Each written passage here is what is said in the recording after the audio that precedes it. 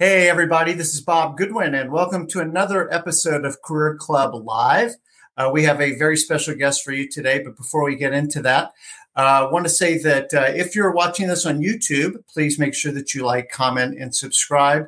And for all of you listeners on whichever podcast platform you happen to find us on, please do leave a review and rate us. It really does help, so thank you so much for that.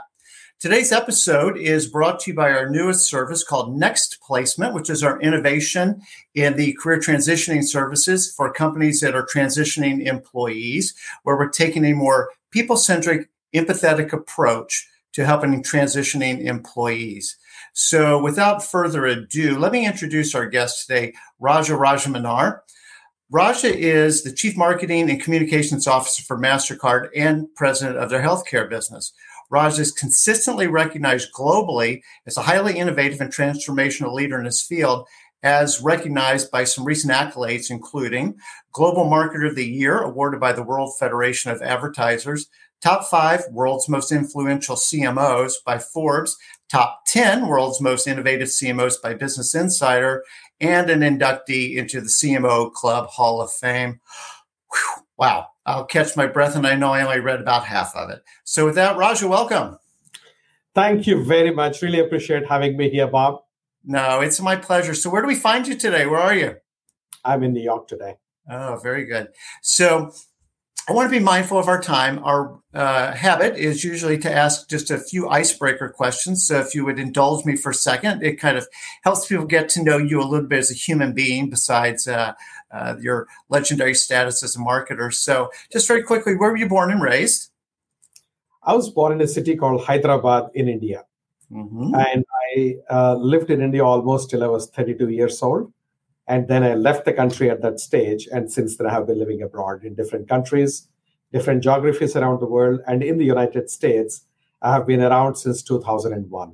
Very good. Now, we have to call this one out. And where do you reside these days? I live in Cincinnati, Ohio. Of course, where everybody that knows what's going on lives, Cincinnati, Ohio. That's where we are as well. Just a little bit about your family.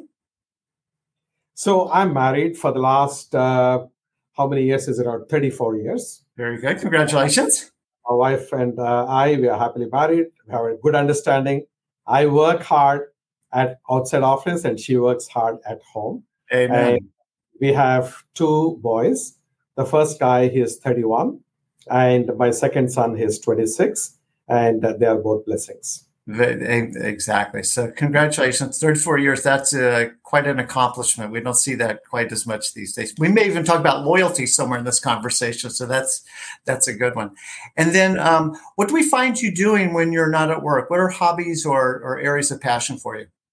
So I read a lot and I enjoy reading a lot. I listen to a lot of music. I go out on walks. I explore the world. I travel to different places. And when I go on work, I try to take a day or two after my official engagements are over. That's where my vacation gets mostly spent. I don't like the local cultures, the local architecture, the archaeological ruins, and all kinds of things. My interests are pretty diverse. And I also really try to spend a lot of time going to the universities, and I do guest lectures to the students as well as to the members of the executive management programs that are there at various colleges, business schools. Mm-hmm. So this is what I do and keep myself generally busy. Okay, so a couple quick questions just to do a deep dive. In terms of music, what's the genre and maybe a couple of your favorite artists? Genre, essentially, I would say is Bollywood. They are silly, but they are fun. So that's one thing I love quite a lot. I listen to country music. And I also like music which is more melodious and softer. And those are the areas which actually grab my interest. That's very cool. And then with respect to travel, what's kind of on your top 3 list of places you have not been yet that you'd love to go to? There are quite a few, actually. The top 3, I would say. I haven't visited a number of countries that I do want to in the African continent. Mm-hmm. That's something which is, I have only been to Egypt and South Africa and Kenya in Africa, but other countries I have practically not gone there. So I would like to do that. I would also like to go to Maldives, which I haven't been there. And I would also like to go to Sri Lanka, which I also have not visited. Oh, very good. Well, I suspect that your travels will allow you to pick those up sometime in the not too distant future. So that's cool. I hope so. So it is like beyond a pleasure, Raja, to have you and to be able to get a few minutes of just your expertise. I want to go ahead and dive into your book, Quantum Marketing, as well as talk a little bit about the fifth paradigm. But part of the setup, and I've heard some other interviews that you've given, and I'd love for you to talk about this for a minute, of why CMOs don't always have a seat at the proverbial table. What's the gap that's keeping CMOs from having this coveted seat at the table? So I think this is something which is, I would say, self-inflicted by the CMOs themselves. Mm-hmm. Right? If you look at it from the perspective of a CEO, they are wanting to grow the business profitably. They have to report out to the street every single quarter. Yes. And there is a level of anxiety. And they are giving lots of money to the marketers to help enable that growth. If marketers are not able to establish a clear connection between the marketing actions and the business outcomes, it shakes up the confidence of the CEO. What happened is, particularly from the mid 1990s onwards, marketing has become very quantitative. Mm-hmm. So there is a lot of data, there is financial analysis, there is measurement of ROI, return on investment, in a very methodical fashion, and so on. And that's something which the CFOs and the CEOs are expecting. But unfortunately, many of the CMOs who have reached that position, essentially through the qualitative side of marketing, they understand psychology, sociology, design, consumer studies. It's all very, very, very intuitive, right-brained, qualitative. Whereas the market reality has moved to the left-brain side, which is technology, data, numbers. And many of the marketers did not really do that crossover effectively. Mm-hmm. As a result of which, when the CEO asks you a question, and if you look like a deer caught in headlights, you start losing your credibility. And it has been happening at scale, so much so that some of the surveys that were done amongst the CEOs, an overwhelming majority of them have said they have zero confidence in their CMOs or in their marketing teams to drive growth. As a result of which, they have started, in some cases, companies like Johnson & Johnson have eliminated the role of a CMO altogether. So we're not talking about some obscure industrial companies which you don't anyway associate sophisticated marketing with, but you talk of blue chip companies like J&J. Coca-Cola was off a CMO for some time, but of course they have brought somebody back. And then the second part of it is CEOs want growth. So they are now getting a new breed of C-suite executives like chief growth officers, chief revenue officers, chief customer officers. If you take revenue, growth, and customers away from marketing, what is left behind is fluff. Does that fluffy work need to sit at the CEO's table?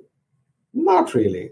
So therefore, the CEOs are saying, why do you report to me? Let me manage my span of control, reduce it effectively.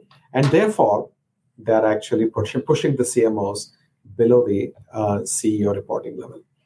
That has been a problem. So this idea of kind of like, as you say, what's left over is the fluff. And we even see this, part of our model at Career Club is using proven sales and marketing techniques to help people find a career that matters to them. And one of the things that we share with them is the language of business is numbers, not adjectives. Yes. Right. And so, you need to be able to demonstrate accomplishments in kind of, we distill it down into 3 value buckets. Did you help the company make money, save money, or mitigate risk? And kind of everything distills down into one of those things. And I think what you're talking about is just laddering way up to a very important function that gets a lot of money that has sometimes trouble justifying where's all this money going and what are we getting in return? Yes, spot on. Absolutely. That is the crux of the problem. Now, if you look at marketing, it was celebrated on the qualitative side forever. Yeah. But mid 1990s is when it actually started getting into a field of performance marketing. So today you find there are some companies which are predominantly performance marketing oriented, and there are some companies which are still going around purely on the branding and the qualitative side. What is really required is a combination of both these. Yep. So in some sense, you have to be like a Leonardo da Vinci. You operate from your right brain and your left brain, and be effective on both the fronts. And that's exactly what is required. Yeah, no, it's really interesting. And we hear that a lot with CMOs and other, executive marketers we deal with. It's sort of the classical branding stuff. It's performance marketing. And some people have maybe a third bucket that might be related to performance, but digital. You have to be super digital savvy. And people are picking which flavor of a CMO do they want. And I think what we're saying is like, well, it's kind of all of that, actually. Exactly. So you talked about, kind of historically, maybe that's a good platform to maybe do a quick run through of the first four paradigms and how that's led us to the fifth. Absolutely. If you look at marketing as a field, it has been around for a long time as a craft. It was being practiced, and evidence of it was visible in the ruins of Pompeii when archaeologists were digging into the ruins. And what they found, fascinatingly, were advertisements for political candidates extolling their virtues. They had all the elements of a modern campaign, and they were also being put up on houses of people who were wealthy. So it's more source credibility, and also in places where there was high traffic, which is location-based marketing. Yep. So it's a very interesting kind of a concept 2,000 plus years back. Now, taking from that, if you see, it's been evolving. But for the longest period, marketing was focused on product. I want to get the best product out into the marketplace from a performance point of view. I want to package it well. I want to price it reasonably, and I want to make it available easily. So if I want a particular product, I should be able to find it next door as opposed to travel 4 hours to get that product. If you have these 4 Ps of marketing correct, then, which is product, price, place, promotion, if you have these 4 correct, then customers will buy your product, you'll become a market leader. Because at the end of the day, aren't customers logical in their thinking and rational in their behavior? Why would they go for any inferior product or a more expensive product if it is at the same quality or a lousy packaging or very difficult to acquire? Now, this is what prevailed in marketing for the longest time when marketers discovered the joys of something called psychology. Psychology, sociology, anthropology, if you look at those, most of the times people think illogically and they behave irrationally. For example, why does a customer put a lot of money in their savings bank, which gives them 1%, 2%, if at all, interest rate? And then they're borrowing at the same time with some loan or cards or whatever at 20%, 18%, 22%. It's illogical if you were to say. You can borrow from yourself. Why do you want to borrow from somebody else and pay so much of money? Right? It doesn't happen because people are wired very differently. When the psychology has come, that's when marketing moved from product marketing to emotional marketing. Because people realized that, our marketers realized that people act based on feelings and emotions, not logical thinking.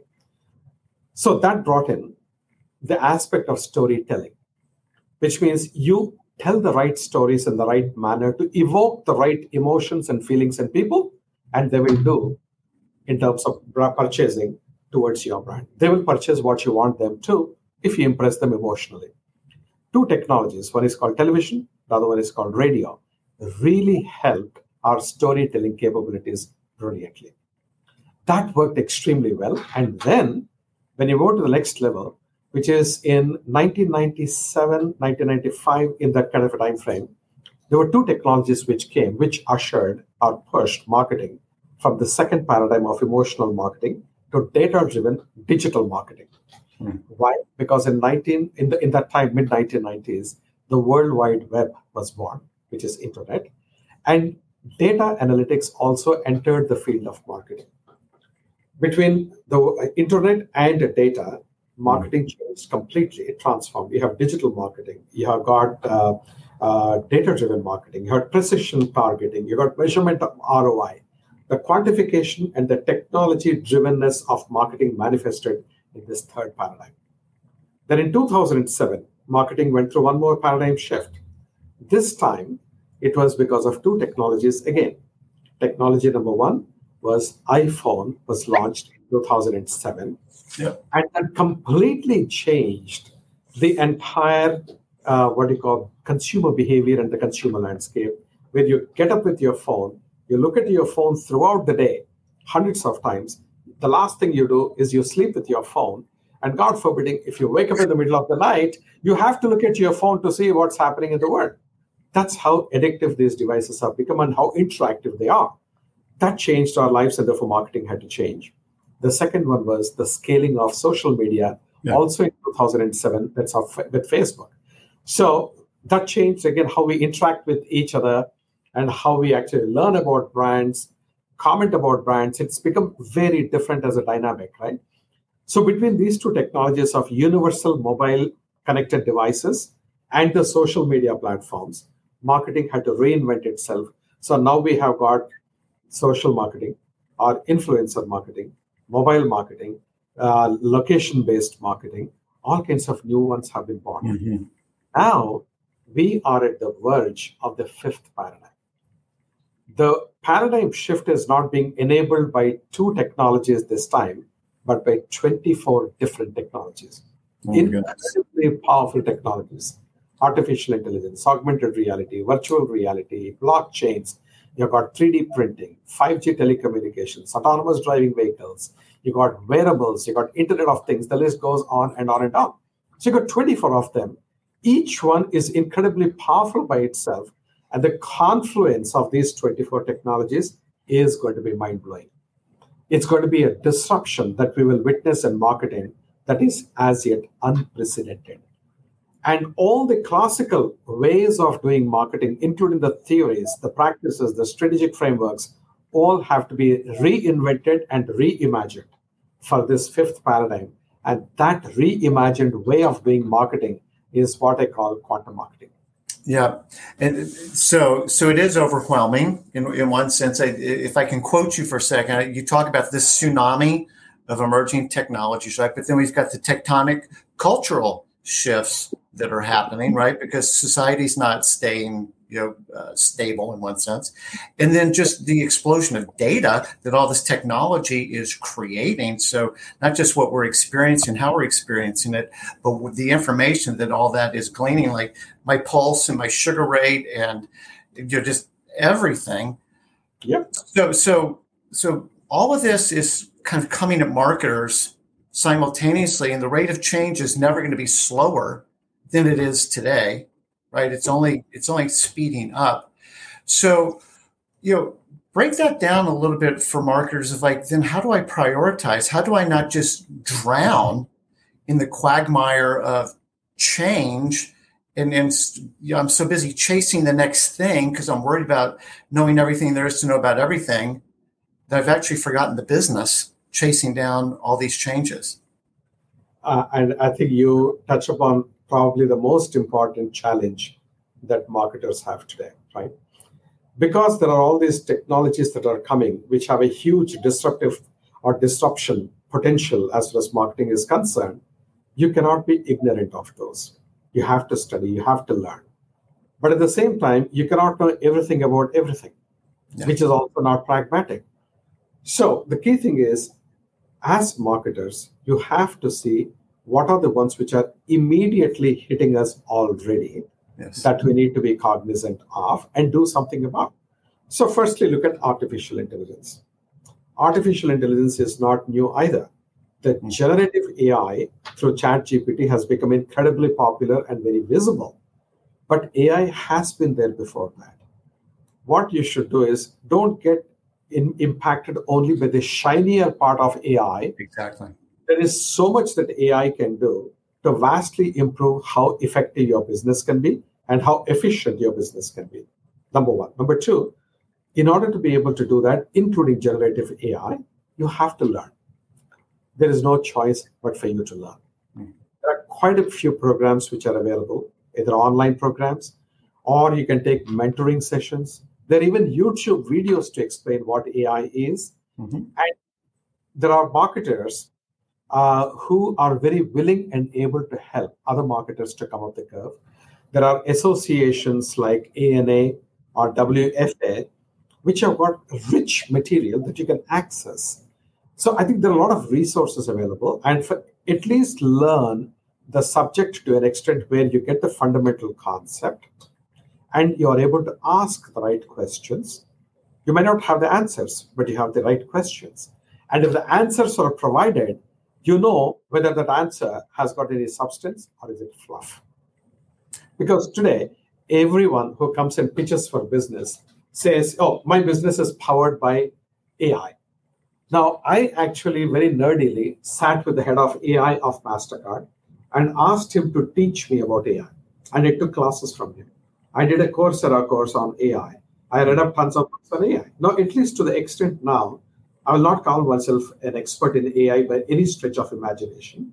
But I know enough to understand if somebody is telling me facts and substance, or somebody is spinning and giving me fluff. Mm-hmm. That's important. And how many vendors I see on a daily basis who keep coming in. So if they say my solution is powered by AI, I ask them, explain how exactly do you do it? They don't have a clue. And so that's one thing which is very important, particularly when there is so much of noise and excitement around AI. Now, there are areas like augmented reality or mixed reality that are extremely important for you to understand. With the recent entry of somebody like Apple, which announced their device very recently, mixed reality device. You're anticipating one of my questions. This is good. Go ahead. Right? That's going to be something which you have to learn. We don't know how successful it will be and how quickly successful it will be if it is indeed going to be successful. But you cannot just watch the world go past you. Try to grasp what the concept is. But half an hour, 45 minutes is all it takes you to really get to the basics and the important points that you need to know. Investment of time to learn is very critical at this point in time. The last thing I would also say is that, all of us, we allocate time for different things in our life. It's important that we have to invest a little bit of time for learning. At this stage and age, I still spend about 5 to 5.5 hours every weekend trying to learn something. And that's basically to also inspire my own team to say, if I can do it, so can you. Mm-hmm. And most of them are much, much, much younger than me. And no, I'm not looking to become a super CMO at MasterCard because we don't have any position like that. So because of the if I've reached, I can always sit back and say, now I'm done. I don't have to learn anymore. No, if I'm spending time, I tell my team members, you have a career ahead of you. If you don't learn, you become obsolete very quickly. Mm-hmm. So invest time and effort in yourselves for your own development. Learn. This will be my single biggest advice to marketers today. Well, and again, you've anticipated something I'm going to ask you in a little bit, but it really gets down to, this natural curiosity, one, and then an agility to learn, right? And to be able to continue to adapt and do it with enthusiasm, yep. Right? Because if you're genuinely interested in the topic and you want to continue to grow professionally and just as a human being, then it's fun to keep up with this stuff.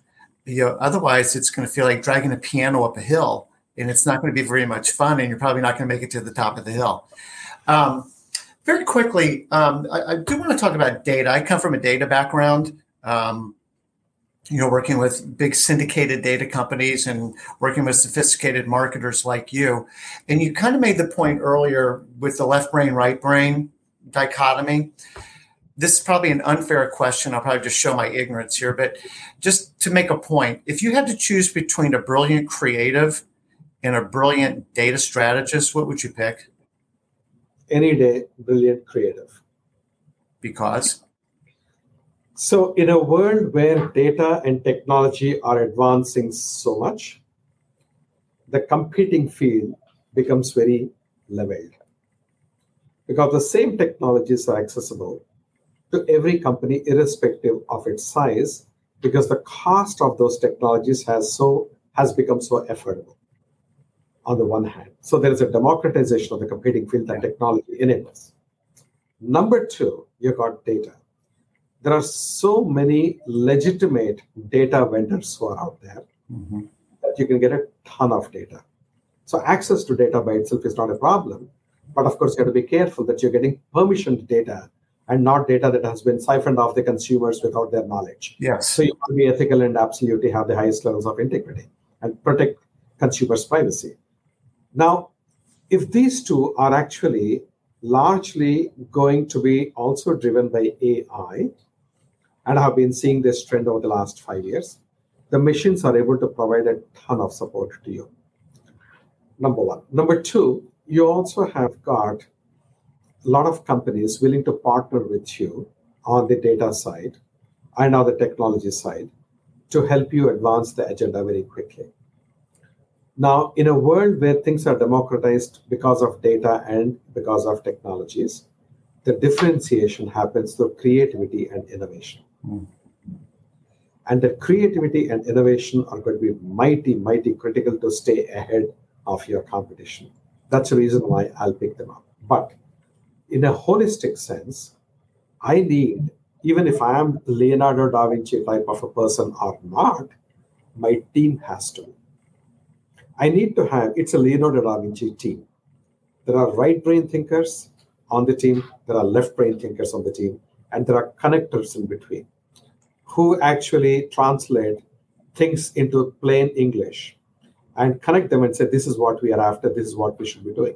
So this is what you need to do. So in fact, as I have written in my book as well, you need to build Leonardo da Vinci type teams because it's not easy to find Leonardo da Vinci type individuals. The rare individuals who have capability and have the dexterousness on both sides of the brain, they may not want to come and join in marketing. They want to start their own company, or they want to join consulting. They want to join Silicon Valley, whatever else it is there. So therefore, in a situation where you're constrained by attracting real holistic general management kind of a talent, you at least want to make sure that you have people, the composition of your team complements, and you have a real wholesome team.